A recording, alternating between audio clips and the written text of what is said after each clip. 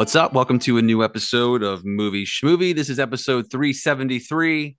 My favorite kind of episode, front or back. It's the same. It's the palindrome That's what it episode. is. And just like every episode, my name's Steve. I'm one of the co-hosts, and I'm here with. Ron. And John. Sometimes I like to wonder, like if maybe the expression that Ronald has when he says his name, it's like he's in a race. Like it's like a run. And I Yeah. just want one episode. I want to hear John just like jump in there and see if it's like cut him off at the corner and just see how he reacts to it because Well, it's we, like we, we can what do try I it do that now? way. We can try it that way where I'm like trying to step on the back of Ron. Let's try it. Let's try it. Let's do it again, Steve. Just say who you are. My name is Steve, and one of the co-hosts of the show. And as always, I'm here with. I am. My name is Ron. And I'm John. It sounds the same, I guess. Yeah. It was 6 and Still had 1. to wait for him to finish that time because he threw me off with the intro. But yeah, it's something we say every time, and we always seem to be rediscovering how it's going to work. There's always a sense of how's this going to go. I At least rely for on the us way it personally. sounds, but like for some reason in my mind, I'm always like kind of passively like looking for something like what's different about it this time. And it's like, Yeah. it's just like it's a tried and true, but it's like one time I'm waiting for you to say your name wrong or something. Yeah. It's like Ron. Oh wait, I mean, I'm John. You're Ron. Oh man, good times. Episode 373. Back at the pod, and this week's kind of like a thinner episode. We don't have a ton of content this week. There's a big movie coming out. Well, there's a couple big movies coming out. We talked about Air last week. We were able to review that a little early. That'll be out, in theaters now. Actually, by the time we're recording this and you're listening to it, and the other big one is obviously the Mario Brothers movie, which Ronald was able to go see. At an advanced screening earlier this week. So in a little bit, he'll get into his review of that and tell us how it was. But before we get there, we have his required viewing pick of the week. And obviously we'll get into some like random things that we may have seen at the end of the episode. But at the start here, were there any news items that either of you wanted to just hit quickly since we have a little more space in this episode? Before we move on, anything standing out to you this week? I had one I want to mention, but I'll hold it and see if anybody else wants to say anything. Ronald, do you have anything on the tip Not of that your I brain? can think of, honestly. Anything when you're in, John? I mean, I kind of enjoyed the Secret Invasion trailer that Marvel put out. We talked about it maybe in brief last time, but I'm excited about Asteroid City. That trailer is out. I did not start watching it, but I saw the trailer for the new season of Dave, and I noticed that a couple of episodes, I think, or at least one episode came out already of Dave. So I'm excited about that. So like I have been doing that thing of hitting YouTube and watching trailers. I don't do that all the time, but every now and then I get into a little frenzy of just trying to find everything I can find. So I feel like I've been, not necessarily a trailer roundup of each specific item, but there's a lot of things on the horizon. Barry season 4, which I think is the last season of Barry. There's a trailer out for that looks incredible. The marketing for Guardians of the Galaxy Volume 3 is ratcheting up. So yeah, I've been watching the skies. I didn't know if anybody had anything like that was jumping out. Yeah, I think this week we had two pretty big trailers. The Spider-Verse trailer, the new full one dropped, and the trailer for Barbie dropped. Which, especially, I mean, Spider-Verse, we talked about it a little bit on our thread last time. Like the trailer, the first one it took a couple watches to get me as excited as I thought I would be. I mean, obviously, I'm super in on this, and this is probably one of my top 2 or 3 movies of the year in terms of anticipation. But I feel like the new trailer really just knocked me out. I mean, like goosebump kind of trailer. Some sequences that just look like they just kind of did what won on the Oscar last time, which just has an amazing story that looks incredible and kind of just ups the game across the board. And, early word on this movie from, what I've heard or read about a little bit is just, pretty, pretty special. And I'm not sure about Barbie. I think Barbie could be a pretty massive flop. It looks fun, but it is sort of hard to see. Yeah. Like I don't know that that's even a mark of anything, but it's definitely something you can kind of sense on the horizon about a movie. Like it seems like if there is a way to turn that IP, that weird IP, Right. into something, I don't know that this is the mass market version of that. But I don't know what it would be. I mean, I almost feel like it's one of those things where you almost have to do a commentary on it, which is what they're doing. Obviously, a little bit of a satire. But yeah, it's like it's hard to imagine like this is for people that have grown up with Barbie or have outgrown Barbie or something. But this is Right. not like a straight. Not that I'm saying there should be a straight Barbie movie. I don't know. It does feel like it's hard to know what the niche for this thing is. However, the pedigree, written and directed by Greta Gerwig, and the cast, everyone who's popping up in it, it does look like they're doing everything they can to make it seem like there's a lot of fun to be had here, and look at all these people showing up to have fun. But I can't tell what it is just yet. But there's a couple jokes in the trailer that I thought were clever. Co-written by Baumbach, right? He has a co-writer credit on it. That's right. But yeah, the cast is crazy. I mean, yeah, it looks like something where everybody just kind of came to be a part of something fun and unique. And I think it'll be both of those things. I just don't know in terms of performance, like really what kind of audience it finds, especially kind of when it's coming out, because I think it comes out the same day as Oppenheimer and the week after something else that's like kind of in the same kind of lane as this movie, but it's a very kind of congested time of the summer when it comes out. But well, it does look fun. But yeah, I am thinking like who is going to be what's going to be that thing that is it going to be like good word of mouth? What would it take for this movie to seem like it's a down the middle kind of movie? But maybe they're not trying to make a down the middle movie. Maybe they're trying to make something. It's not. It's for sure not. It's a lot more adult than I thought it was going to be. I think that's it's like really dirty jokes in the trailer. And I'm like, what is this rate? Is this rated PG? Is it? I don't even know if it's been rated yet. It feels a lot more adult than I was expecting. I thought it was going to be like kind of a Lord and Miller kind of, everything everywhere all at once. I think it has the potential to be like a Lego movie for a different group, but I still don't know. Basically, like there's lore and mythology surrounding the Barbie characters that I'm not plugged into. Even as someone who had a sister with all the dolls, and I had a Ken doll, I think, growing up, like I didn't know what whatever stories have been told with these characters are completely unknown to me. So I don't know what they're tapping into there, but it does seem like there's a lot of jokes to be had with the sort of I don't know, similar to what they did with Barbie and Ken in the Toy Story movies, of just kind of showing these like blow these characters out, these like super white bread sort of affluent characters, kind of blow the concept of that out. And I think they're playing around with the idea that there've been a lot of different Kens over the years, different designs. And so I don't know if all the Kens are going to be straight guys. Yeah, no, probably. See, some of the casting, I'm noticing something. Yeah, a pattern. It's going to be interesting. I like the visual joke of when she's out of her shoes and you see her walking, and she's got the high heeled arched feet. But so I don't know. I feel like there was something else that I saw a trailer for that I'm getting hyped for, but I'm not.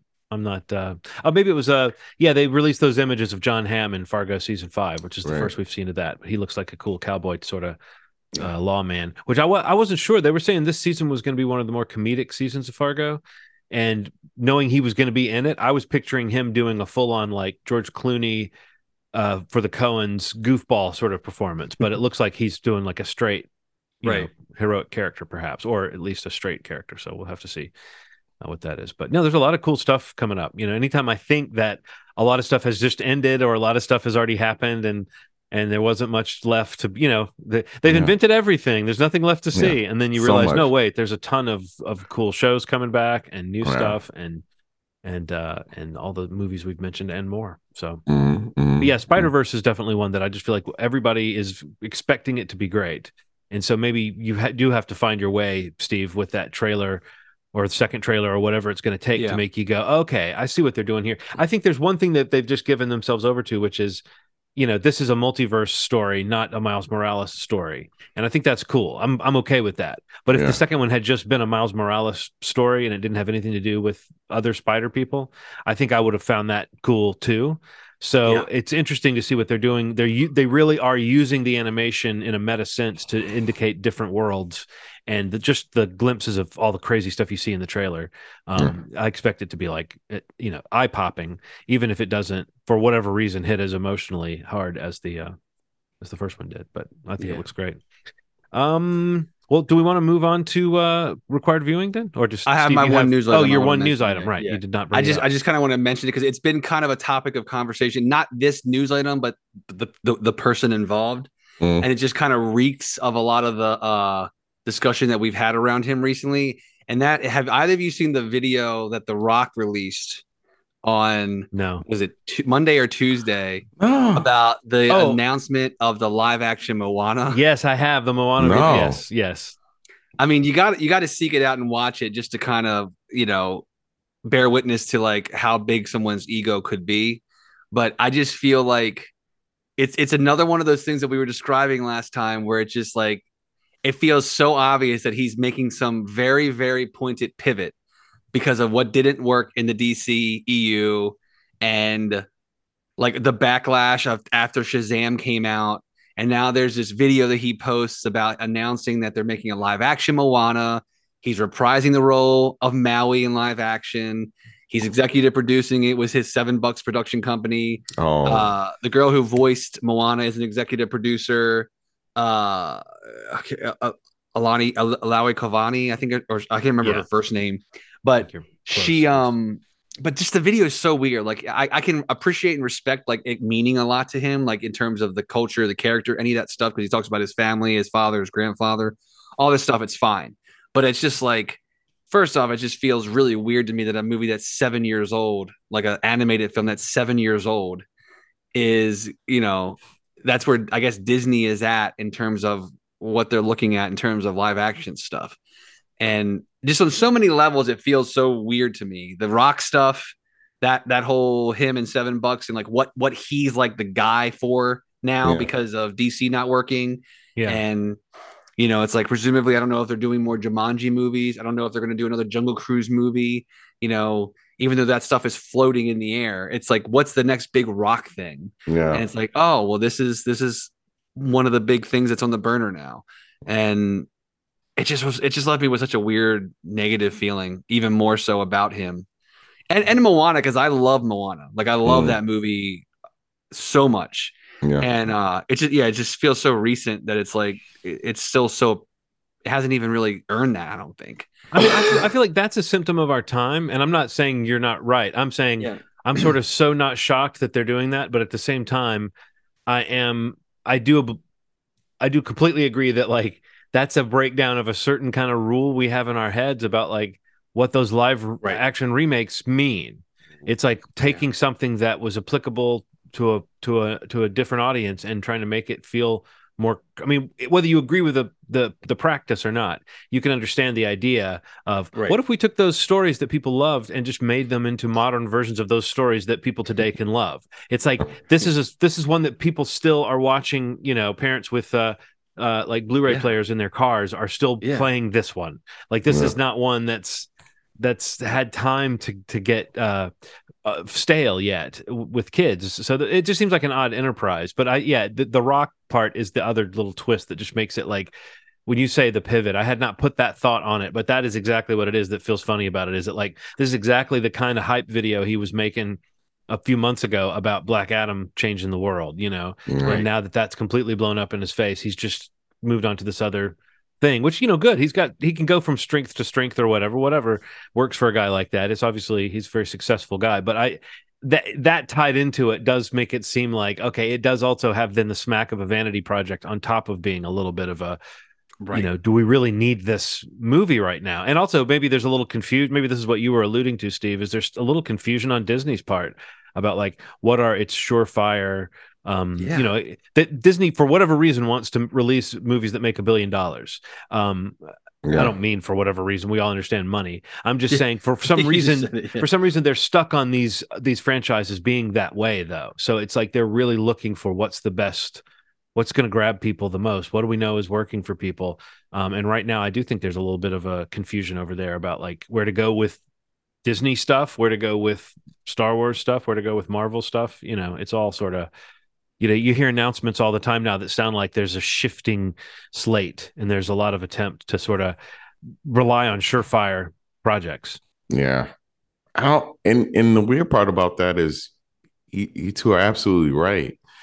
But what we're finding is there's no formula to it. Sometimes it's really luck. And I think that they believe that they have it down to an algorithm, just because they may have an extraordinary amount of streams from Moana. So they're like, look, Moana, okay. And there's a cross intersection. We also have some Pacific Islander content. There's a cross section. How old are those people? Right. Those people are 14 to whatever. Right, the cultural piece that makes Disney feel good or look good or whatever. 100%, man. The problem is culture is not as predictable as they believe it is, and that's still the part of like that's the weird part. Like AI and all that stuff. People talk about that stuff, but movies are still flopping. You know what I mean? It's like if it were that smart yet, then there would be a formula. They'd be like, this sector of the population, that doesn't exist yet. So go ahead. I'm sorry. No. Finish what you were saying, because I was going to move on to a different movie and a tangent from what you just said. Oh no, I was just going to say that it just doesn't work. Like even and what the listeners have to understand is we are very big Disney fans, but at the same time, there's something happening. There's some panic in the house, and you can feel it. It's very palatable. Right, we're nerds for movie magic, and right now, and for as long as we can remember, Disney has had their stuff all mixed up with movie magic for people of a certain age, I guess. I was just going to say that, like, talking about these movies flopping, I think it's really interesting. You kind of brought this up, Steve, but it's very interesting. Shazam, at the day this podcast comes out, Shazam is now streaming, and it just hit theaters a few weeks ago. Right, and it's like made, I don't know what it made on a $220 million budget, and we don't like to overemphasize budget versus gross as like that's the mark of a movie being good, right. But we know that like this very thing we're talking about, these studios having these investments that they feel good about, and these franchises that they feel like they can make plans for and pump in energy into because they think it's going to work, and there's nothing that makes Marvel or any other franchise more like immune from that. But I don't know. I think it's interesting to note that like what's happened with Shazam is like, it may be a just an okay movie in a lot of ways, but it's not that bad. I mean, in my opinion, it's not bad enough to be like the one in the similar way that like Ant-Man and the Wasp: Quantumania like became the flashpoint of like, is Marvel losing their touch? And it's like, well, that's a good question to be asking. It's a little unfair that this is the movie that happens to be the flashpoint of that 100%. When they put out much more mediocre content than that. But I think that like that question of what you're saying, Ronald, is what's a sure thing now? What does a sure thing look like to these studios in 2023? None of them really know anymore. Yeah. Can I express something to you guys that I've been thinking about? Never, based on this? I'm done listening to you express. Okay, one more. I need to call upon the power of a studio that I've expressed that I love that like crazy. A24. Oh yeah. We got to do an episode about A24. Here's my fear. They kind of walked away with everything.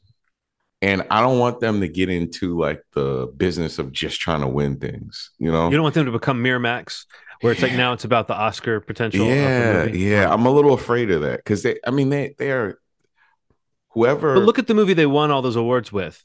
Yeah. There couldn't be a weirder movie. There couldn't be. Sure. If you're a fan of cinema and weirdness in movies, you couldn't be happier with that sweep because that's you know what I mean? That's one of a kind movie. But I know what you're saying, Ronald. It's like, is A24 going to be the sort of stodgy imprint in 5 years, 10 years?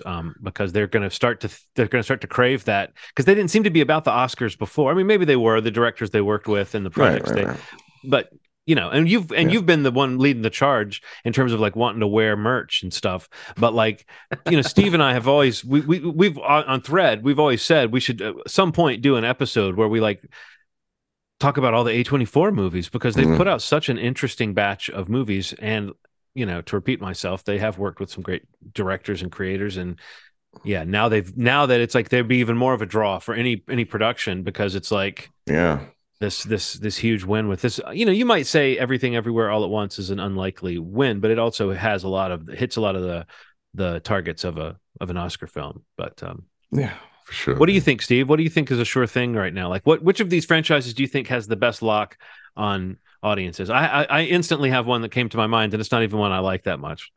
Wait, I'm sorry, I missed. So you mean of the which IP? Franchise do you think is the surest bet right now? Which one do you think is this? I mean, there's one that's the obvious answer. If you're talking about money, you talking about family? I'm talking about Avatar. I mean, for whatever reason, Avatar is like a license to print money. How though? I mean, yes, but it's also like averages out to be not as like yes, it is a license to print money. You're right. It's hugely successful, but I think it's still Marvel. Even though Marvel's at a moment where it's like things could be a little different this time next year, I think even still for the scale that they have put out stuff, they definitely have hit a weird point, but I think there's still they're still probably like one.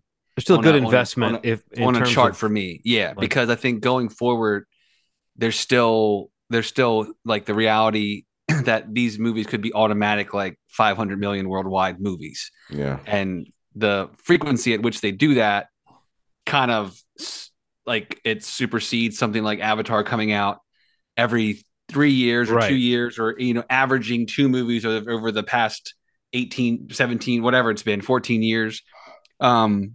I mean, I want to say Marvel more than Avatar because I like those movies more, but I do think that like you're probably right that like with Marvel, what it's going to take is some huge move though that I don't really want to see, of like Chris Evans is coming back or Robert Downey Jr. is coming back. Like that's going to be the way that they get to the guaranteed, get people's interest back. Or I don't know what it's going to be, but right now, especially with what's happening around Jonathan Majors, it's hard to know about what Marvel's plans are really going to be.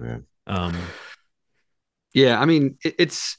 As I say, like this next year is going to be a really interesting time. I mean, because you'll have a couple movies in the Marvel system and even the DC system, and I mean some other IP that's coming out, franchise IP, to see how well they continue to hold up theatrically.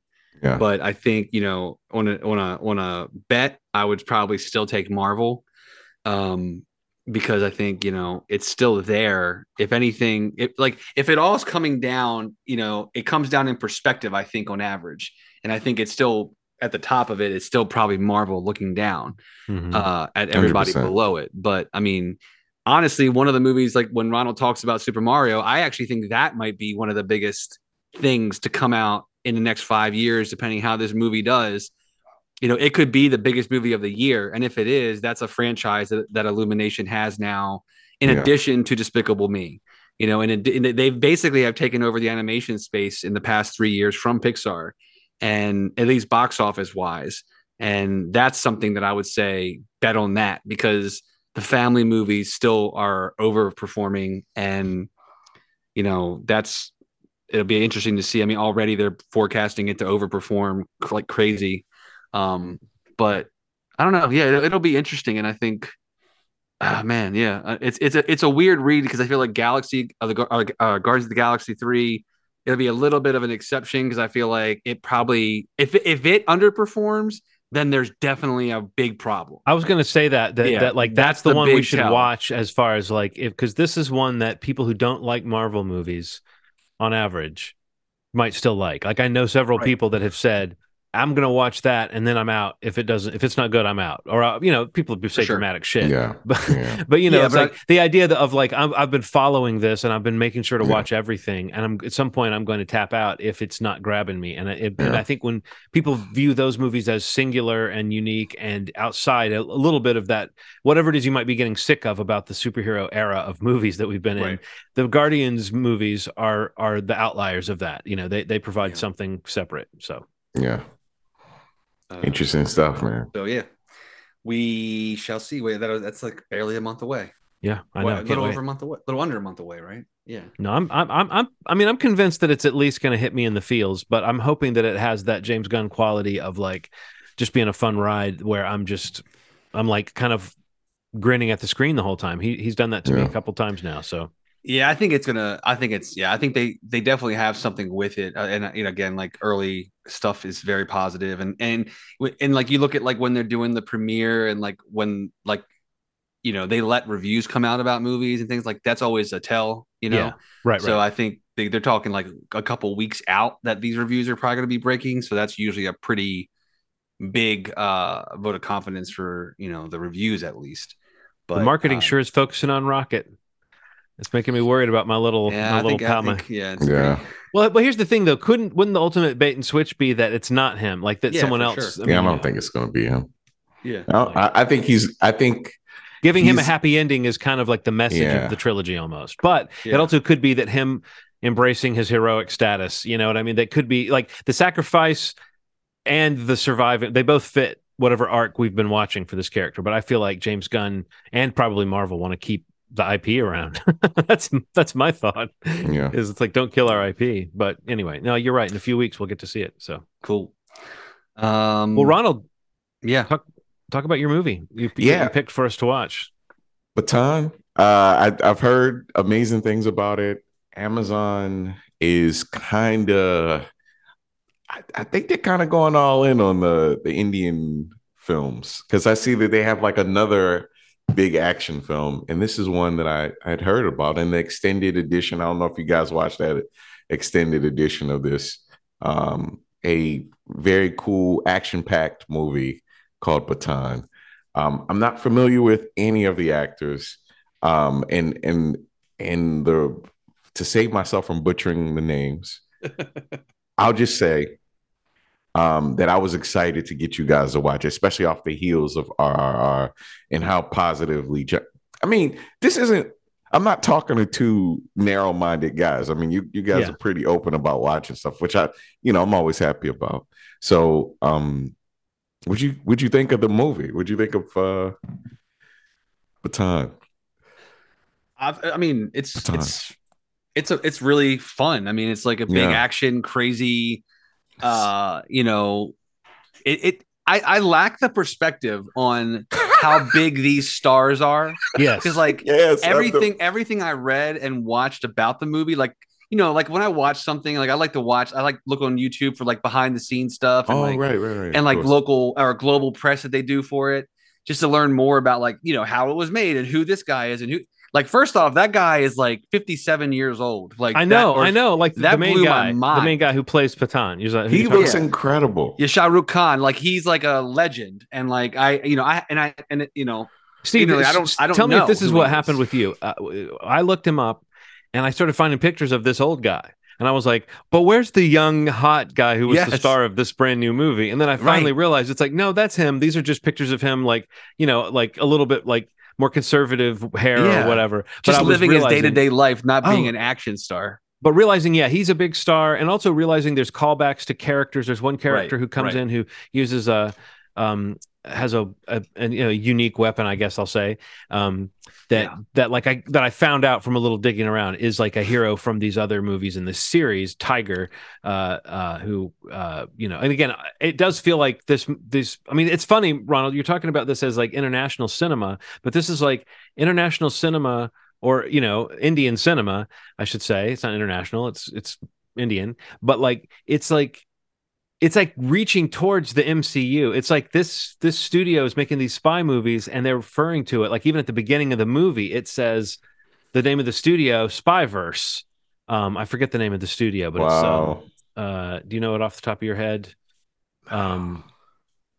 Is it's the YRF Spy Universe, which I think is from based on the studio name, Yash Raj Films.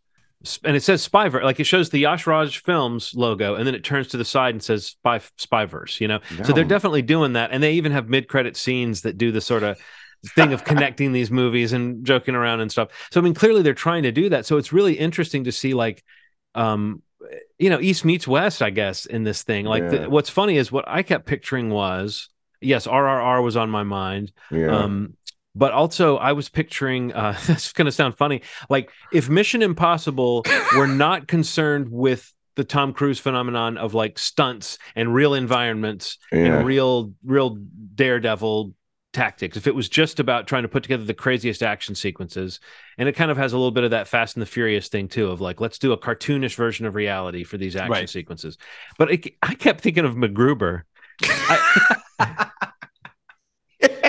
I mean, it's not far off. That's a good one, because it's so straight faced. It just needed all it needed was one tweak further into seriousness, and it would have been a total satire of these like macho characters. Yeah. But there is some humor, and there is I don't know. There's such an interesting mix of things going on. Steve, when you said fun, I mean, honestly, that's the way I felt watching this movie. It's just it kept entertaining. Every time I thought, okay, this movie's sort of corny or cheesy or too silly, there'd just be some moment of like it would just move forward, and also finding a place to pause a movie. You ever do this where you're like, I'm going to pause this movie when it gets to the end of this sequence, and then you're like 15 minutes later you're like, well, please, God damn it, get to the end of a sequence. It goes from one thing into the next, and I do think that's kind of a style of filmmaking that is exhilarating on a certain level, and you can't help but be sort of swept away by it. Like Nikki came in and watched the last half of it with me, and she started off saying, could you catch me up on this movie? And I was like, no. And then she watched a little bit of it, and she said, this is so over the top.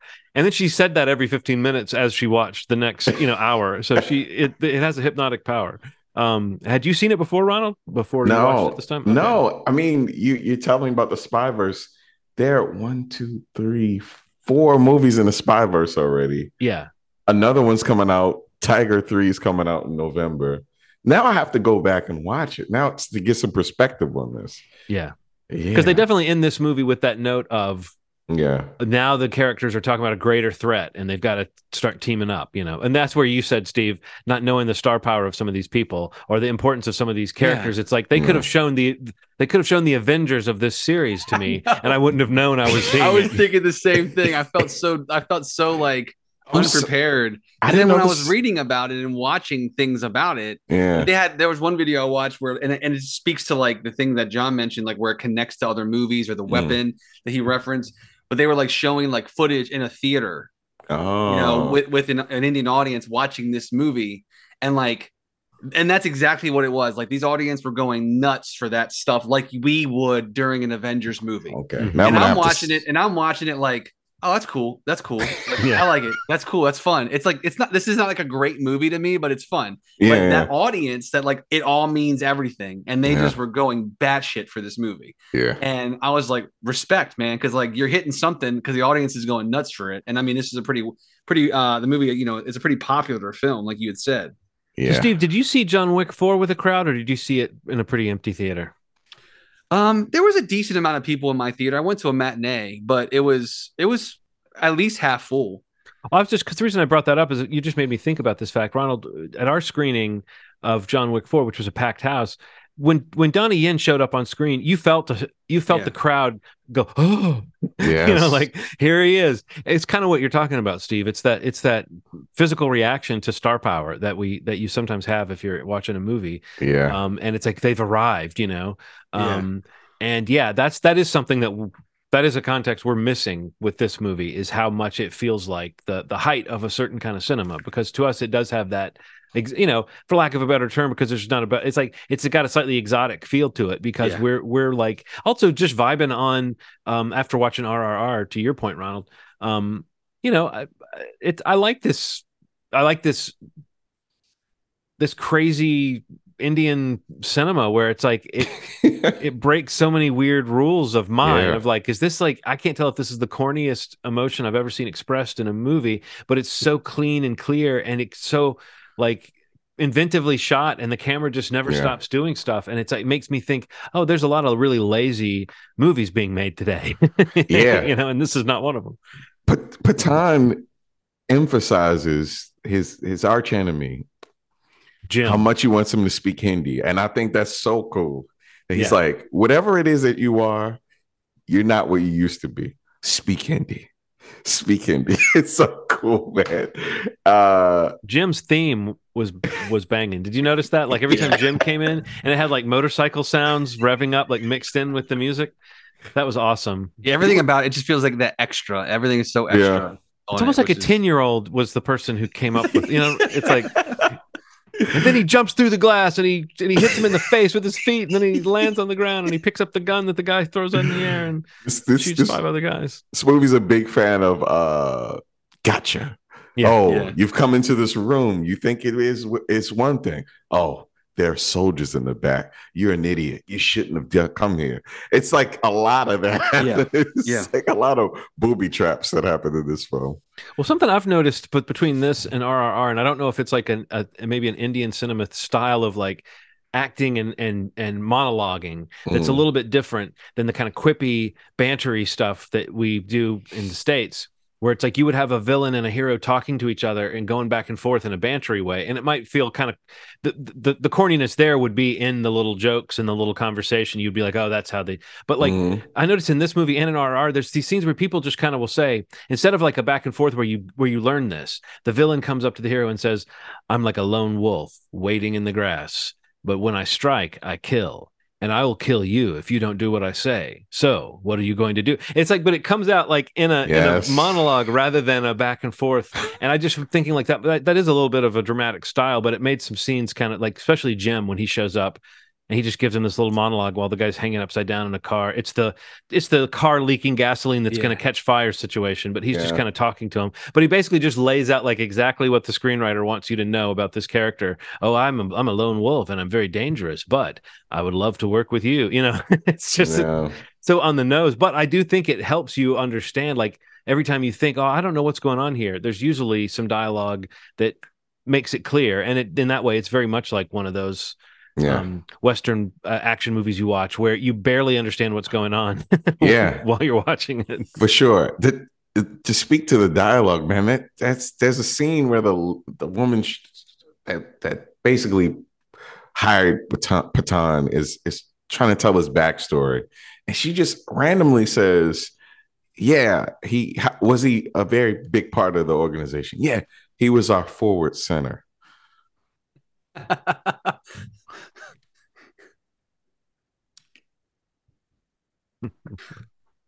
He was a soccer. It was a soccer position, a football position, right? Was there supposed to be more dialogue after that? And she just said it like he was supposed to be like, "Oh yeah." Because even if somebody said in American football, like, "Oh, he's our quarterback," I still would be like, why are you just dropping this on me in the middle of a conversation? Well, no, it is a little bit like when it's like the analogy is supposed to help me understand. It's like, well, he's our hot shot. Oh, what do you mean by that? Oh, he's our quarterback. But what do you mean by that? Oh, he's our rock star. It's like, yeah, but I'm I'm trying to get at something here. Yeah, it was fun. It was a fun movie for sure, man. I'm glad you guys watched it. Who's next? Who's next? I think Steve is next in the rotation. Steve. Yeah. I think I'm going to pick a movie that is on Netflix currently, and this is something that is one of these things where Netflix buys a movie that's been out for 3 or 4 years, and no one knows the movie exists, and then all of a sudden it's the #1 movie on Netflix. I hate that. I love it, but I hate it. So this is a 2019. I'm going off categories when I crime, horror, thriller, mystery. If any of that sounds good, come along for the ride. Yeah. This is called I See You, and this is a film starring. I guess the biggest name would probably be Helen Hunt is in this movie. Okay. John Tenney's in this movie. Owen Teague is in this movie, who most people probably know from the It movies. He was one of the what's his name in the movie? The one that dies in the tunnels. One of Henry's like henchmen. Yeah, one of the he was also in Blood. He was also in Bloodline. He's Ben Mendelsohn's son in Bloodline. Mm-hmm. But yeah, this is like a movie. I'll read you the log line. A policeman and his doctor wife have some marriage problems, and the son blames the mother for his job. The policeman investigates a case of a missing boy.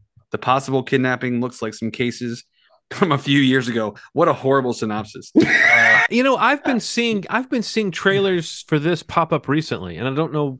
You know what? Maybe it was in the it's recommended to watch maybe I've watched something on Netflix and it's shown me that trailer at the end of something I've watched. Yeah, Netflix's synopsis is a little cleaner. It's as he searches for a missing child, a small town detective uncovers a malicious presence lurking in the crevices of his family's already broken home. Oh, pretty good. Here's pretty an even good. simpler one. Steve. Strange occurrences plague a small-town detective and his family as he investigates the disappearance of a 12-year-old boy. I love them all. Yeah. Either way, we're going to watch it. Thriller. Trailer's pretty good. Yeah. If you watch the trailer. I agree. The trailer looked creepy. I remember thinking, the same thing. Why didn't I watch that? Like, awesome. Yeah. And I had read a couple articles about like this phenomenon about the Netflix, movie that no one ever knew, or a movie that's 10 years old. It's like the biggest movie in the world on Netflix. And this movie experienced that for like a week or two, really, the past couple of weeks. And I think Murder Mystery 2 coming out and like some other original movie came out, and it's kind of down on the top 10 charts now. But I meant to watch it before, so this is a good reason. And I assume none of us had heard of this movie, so I'd like us all to check it out. Again, it's on Netflix. It's called I See You. Okay. With Helen Hunt. It's got a pretty cool poster. Trailer's really good. So we'll do that for the next episode of the pod. I See You. I See You. And so moving along. It's not about the intensive care unit. Speaking of something that someone saw, Ronald, talk to us. Talk to us about the Mario Brothers. Wait, Super Mario Brothers. Super Mario Brothers is a adaptation of a very popular series that started in the 80s. I'll make no I won't hide it, man. I'm a huge Nintendo fan. So, everything from the Game Boy to now the Switch. I got my wife addicted to the Switch during lockdown. My wife. Thanks, John. Sure. Sorry, Steve. I didn't mean to take it from me, but you were a little far from the mic. No, you're backing me up, baby. I like it. Just bought the Mario. I said Mario or Mario. Do you say Mario? I say Mario. I say Mario. Yeah, I say Mario.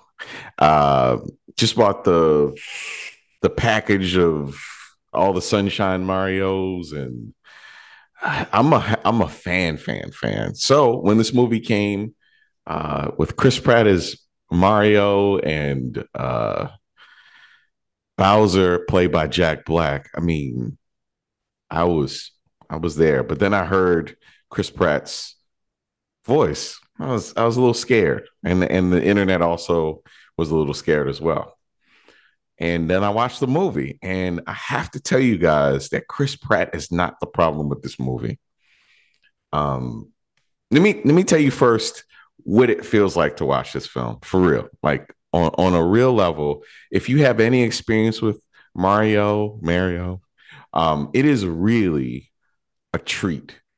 Like it is a visual masterpiece in a lot of ways. Like the amount of if only studios listened to this podcast, they would pull that quote that you just said, and it would be on every poster, every ad. A visual masterpiece. It's a visual masterpiece. There it is, guys. You're welcome. It is a Easter egg extravaganza, which might be the problem with it, man. It might be the best thing and the worst thing about it. What this thing is very thin on is story. And sure, like the story. I mean, I'm not trying to be a dick, but like, I'm not surprised that a movie based on that game would be thin on story. I know that there's stories to tell. I'm just saying that, like, it seems like if you were staying true to the thing at all, giving it too much of a story is almost like too silly. I don't know, but I don't know. Herein lies the issue. Things that have parodied or paid homage to cultural, toys and things like that have existed in this world and been good. I'm going to give you the Lego movie, Lego Batman, even the Teen Titans movie that the writers came from, which is even stranger. So this is not, they exist in the world already, good versions of them. So I thought that it would be kind of, along those lines. And it has the chance to be that to somehow serve the brand and also sit outside that and not be just a commercial. Yeah, for sure. This was a small audience. It was press only. And really, it was about in the end, 15 people there, and only about 5 of them really laughed throughout the movie. It really wasn't a particularly funny movie. And this is the thing, like, please understand that I watch a ton of kids movies and I laugh at a bunch of kids movies. So it's the standard of what I'll laugh at is pretty low. And this kind of fell flat. But here's the thing. It's still, with all that, still is one of the better experiences I've had watching an animated film, because the combination of the Mario Brothers, Princess Peach, and the incredible, I mean, you've probably heard this a million times, the incredible voice acting of Jack Black in this film is like unreal.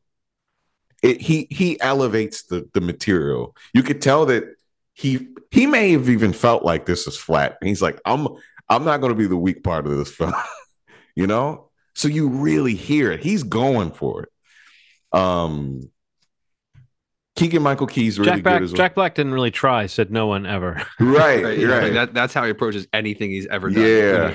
Talk show appearances, everything. He's always gives it 110 for sure. Yeah. So, Anya Taylor-Joy, very good as Princess Peach, but she didn't have a lot to really dig in. You know, I think that could have been a version of this that could have been even light on story, but focused a little more. It didn't feel like it was really going anywhere. It's a short hour 30, like, so it doesn't feel like it's tight. Like the action begins right when the film starts. So Ronald, are you saying it's a meh? It's a meh, but I left out feeling like I'm probably gonna watch this 10 more times. Is that weird to say? No, not at all. Especially with a small child in your life. Yes. Yeah. And it's like, it sounds like, and everything I've heard and read, and I'm going to go see it this weekend, taking Sydney to see it with Aaron. And like, it seems like they've definitely dialed into two things. It sounds like it's very much really geared towards young kids. Yes. Like, that may not even know what Mario is. Yeah. Like, that's creating the audience. But then the stuff that you're responding to is really a lot of the nostalgia, the Easter eggs, Steve, like the built-in. It's insider baseball, right? Almost to the point where it doesn't explain things. Like, things are happening on the screen, and they are not explaining it. So, like, the Mario Kart thing happens, and it's just like, it is. Here it is. Yeah, and I think what's been really interesting is things like Lego Batman that kind of take tropes and things that you should know and really explain them in a way that's, you know, he's like, this is my dumb, you know, Batwing or something like that. What about the Wreck-It Ralph movies? Does it feel like it's in those footsteps at all? Because those movies feel like they're doing a similar thing in a way, you know? Yeah. Yes. Especially the first one with the racing and the kind of Candyland. But not as good. Right. Well, it seems like Wreck-It Ralph is like more of like there's an actual story and plot more to it. No, true. Where this is really kind of coasting on like the name and the IP and the characters and man, the voice casting and all that stuff. It puts a lot in front of you that they do not explain on any level. And the thing is, like, maybe I don't know if that works for Mario. I don't know if this movie is a missed opportunity, because two things. This movie, a good version of this I'm not even saying this in any, like, it could make $1 billion if it were a good version. So here's what's going to happen. First week, everybody's going to see this movie. And then a friend is going to be like, man, I was a little afraid to watch it. Nah, I probably would wait until it comes out on, you know, VOD or Netflix or whatever people imagine that this thing's going to come on eventually. But second week is going to have a pretty dramatic dip in viewership, and I think that has a lot to do with, like, it doesn't have the staying power because the film's not good enough to earn. Like, if this were a good movie, it'd make a ton. It's going to make a ton this weekend, but the dip is going to be crazy. I think we should watch this, because I'm going to bet the opposite. You think it's going to be man? Yeah. I don't think this movie's. I don't think this is a quality issue. I think it's like a movie like this is not a critic-driven movie. You think? I feel like if you look at Rotten Tomatoes, it's got a 96% audience score, and it's got an A cinema score. and there's nothing that comes out next week or the week after that would even touch the audience of this movie. This is a 4-quadrant movie. Dip. And so you're saying over 60? No. Over 50. Jesus, man, that's a lot. That's a big dip. Well, I mean, some of these movies recently have been dropping 70 to 80. Like, so I'm gonna Steve say wants 30. some toppings on that ice cream. I'm not gonna say that much. I don't think it's that much. Because if it's not over 50, if you're talking not over 50, then that's incredible.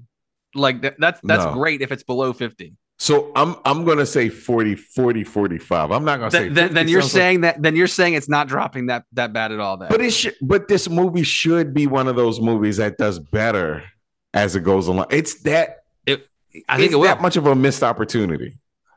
Okay. You think it's gonna? Oh my god! I haven't seen it, but I'm just saying, like, without even talking about the quality of the movie, Yeah. I'm just saying the metrics that it's hit already. You know, like the audience score, the cinema score, usually equates to word of mouth, and even what you're describing, even being like kind of mid on this movie, it's like that's enough for this movie to make a ton of money. Like you're talking like the Minions sequel made almost $1 billion, and that movie was horrible. Yeah, like horrible. But so hold on, if you're saying an audience that hasn't had a movie in a while, if Minions 2 is the standard, that's going to make $1 billion. Okay, but we're also talking about like it is also a thing where what's the other family type movie of this, might be even in the same neighborhood. Shazam did not take off as a family movie, and it's going to be watchable at home the same time this movie's out. So I do think that like what are the other movies vying for this movie's audience? There really isn't anything else that's new and big. And I want to say something for the fans that might be like, oh man, like what about Chris Pratt's voice? They do a very good job of explaining why Mario and Luigi's voices sound the way they do. It has nothing to do with Chris Pratt. I don't think it was Chris Pratt that was like, I'm gonna sound like myself. Oh no, I think when he got cast, everyone said, "Why is he getting cast?" Yeah, and then they announced, "Well, he's not going to be doing an Italian accent." Yeah, and then everyone was like, "Well, what's going on then?" You know what I mean? Yeah. Like they explain all. Like you don't want Chris really Pratt cool to do an Italian accent, but also why are we doing a Mario that's not Italian? But then I also thought, isn't the Mario accent kind of something that people are moving away from? They did something in worse. terms of cartoon voices. It seems like people aren't doing that, Italian voice as much as they were before. So this won't give it away. All right. Well, you're not going to spoil. Mario but this is just. But this is what it is. It's not an Italian accent. It's a New York accent. That's what everybody has. Right. It's hey, forget about it. Hey, get the fuck out. I mean, I don't know how to say get the fuck out. Get the fuck out of here. I'm walking here. But everybody has that accent, which is It'd be so great if they were dropping F-bombs. If you were like, oh, I should have mentioned this. I buried the lead. But I mean, like in Mario's world, like in like once he goes through the pipe, I mean, like literally, there are people that have never been to the stage are like, I'm walking here. Get the fuck out of here. It's like, what?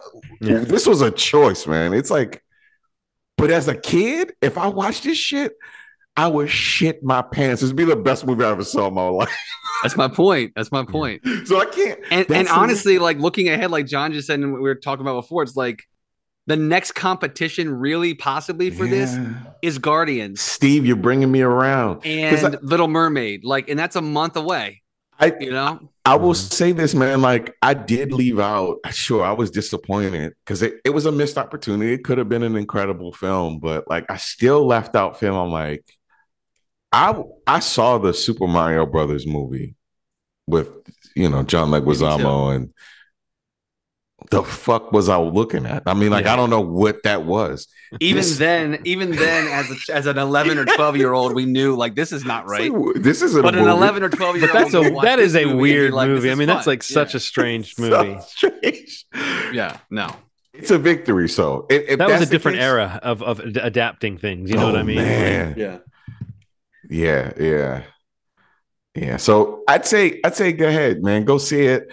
The more I talk to you guys about it, the more positive I am about it. But it's a missed opportunity to have something that could have doubled the money. But maybe the amount of like what you're talking about, the simplicity of it, and then the voice acting is really good, and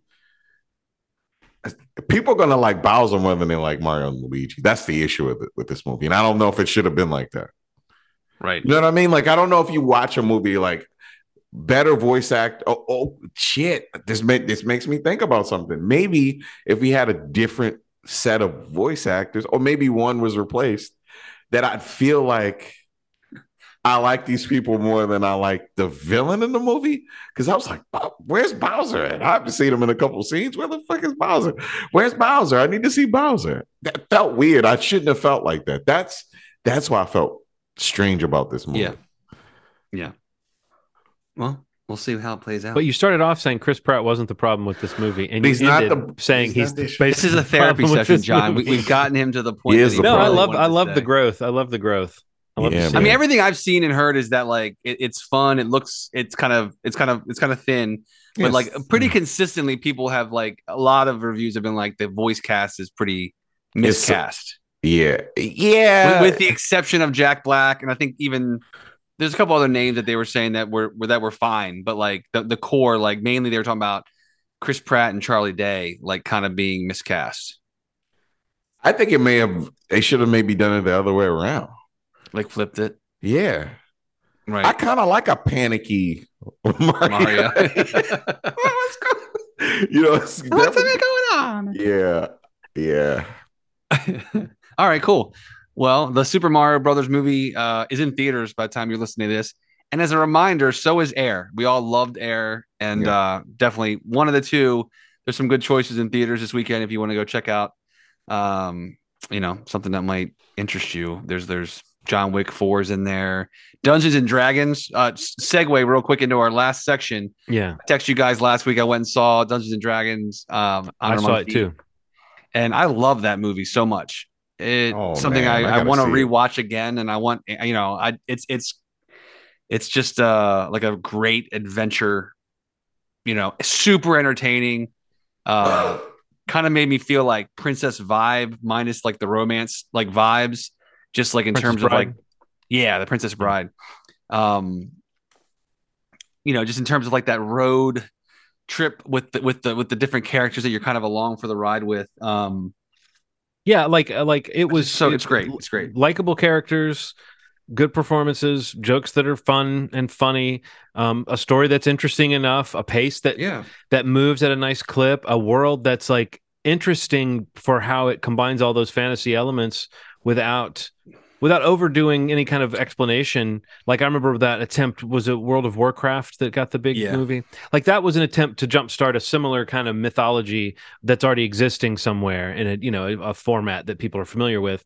That I felt like it just didn't really have as much fun, tell as much of a story, or make me understand why people love this world. Sure. But with this Dungeons and Dragons movie, and I know that it's probably only vaguely tangentially related to when people get together to play the role-playing game, but there is a certain like world of those games that you felt this movie dipping into, but it didn't hit you over the head with the feeling like you were supposed to know a bunch of stuff before you watched this movie.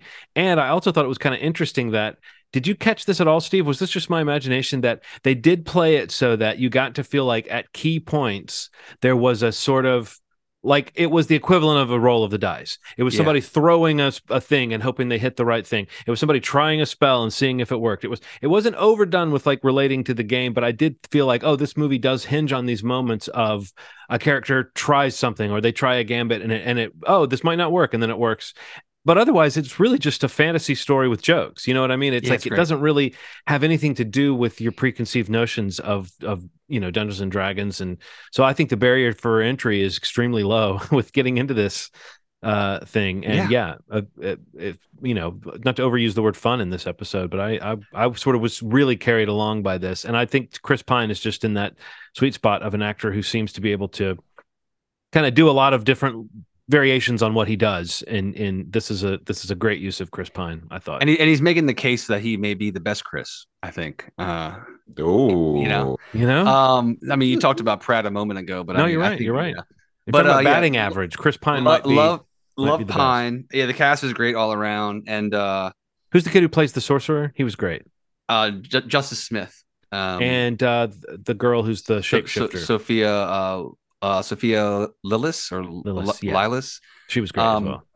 Yeah, the cast is great, and I love another thing I loved about it. Just the use of practical effects and in camera stunts and things like that, sets and puppets and masks all and that things. stuff Yes. was awesome. And the filmmakers, have been posting tons of stuff on their again behind the scenes stuff. I love watching like just on like their Twitter feeds and stuff on YouTube. Like making of things, just the way they accomplish stuff is just awesome. But yeah, man, it's the game night team. If people also don't know that, Hugh Grant is great in it too.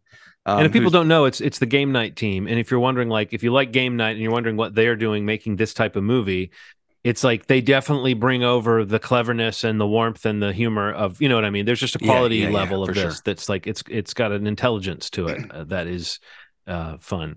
And you were mentioning Hugh Grant. Like, this is another good great sort of comic turn for him. He's fun.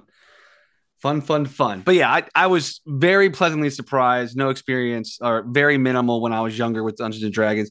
And I think that it's one of it's like a nice mix of like enough there that I think it will kind of please and delight and satisfy people that are fans of that game. But like you said, open enough that if you have no understanding of it at all, like this is just a really great ride of a movie in theaters. And again, this is another thing that overperforms. It's got an A cinema score, very high critic and audience score. So there's a lot of really great movies in theaters right now. So, no matter what you're looking for, you can find some good movies right now. So, we just mentioned 3 or 4 of them that are just like they're ready for you to go check out. So, yeah. What else have you guys watched? Anything like TV? Anything like you want to mention before we head out of here? I would like to maybe next time let's talk about some streaming series. Let's talk about some Ted Lasso and some Yellow Jackets and some Mandalorian or something like that. But right now, I wouldn't want to get on too much. Yeah, so catch up on that if you want to watch along. If we kind of catch up next week on some of those series. Yeah, I didn't really watch much else with this week. I started watching that Rob Lowe series on Netflix that he did with his son called Unstable. Mm-hmm. It's pretty fun. Pretty funny. It just seems like he's like playing the character that he was in Parks and Rec, like in a like a series where he's like kind of like this genius tech guru, who's kind of like stuck in his life after he literally stuck. Yeah, this traumatic event, losing someone in his family is like, oh wow, the team around him trying to kind of like help him along to get back to his like genius level stuff because he's trying to save his company. But Aaron had really wanted to watch it, and it was pretty cute, pretty fun, and I like Rob Lowe, and but the cast around him is really funny in the show, more so than even him or his son. But that's on Netflix. It's called Unstable. Cool. Yeah, that's really. I think it's literally the only other thing I watched this week. Just been a crazy week. One show I've watched. Oh well, I can't really talk about it yet. It hasn't come out in the States yet. It's this Canadian show called Shelved. It's about a library. It kind of feels like a sister show to Abbott Elementary. It just kind of tackles just what libraries are for people.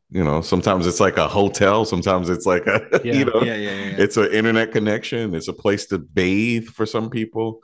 It's still like the only place that doesn't expect you to spend money that you could go sit in for hours. That's true. My sister's major was anthropology, and she worked in libraries for as long as I can remember. And some of the stories that she told me, like you can register to vote, you can like take care of like marriage license stuff, you could scan things, you can you can drop your needles off at some of them. It's like a one-stop It's a place shop. to be productive. Yeah, for sure.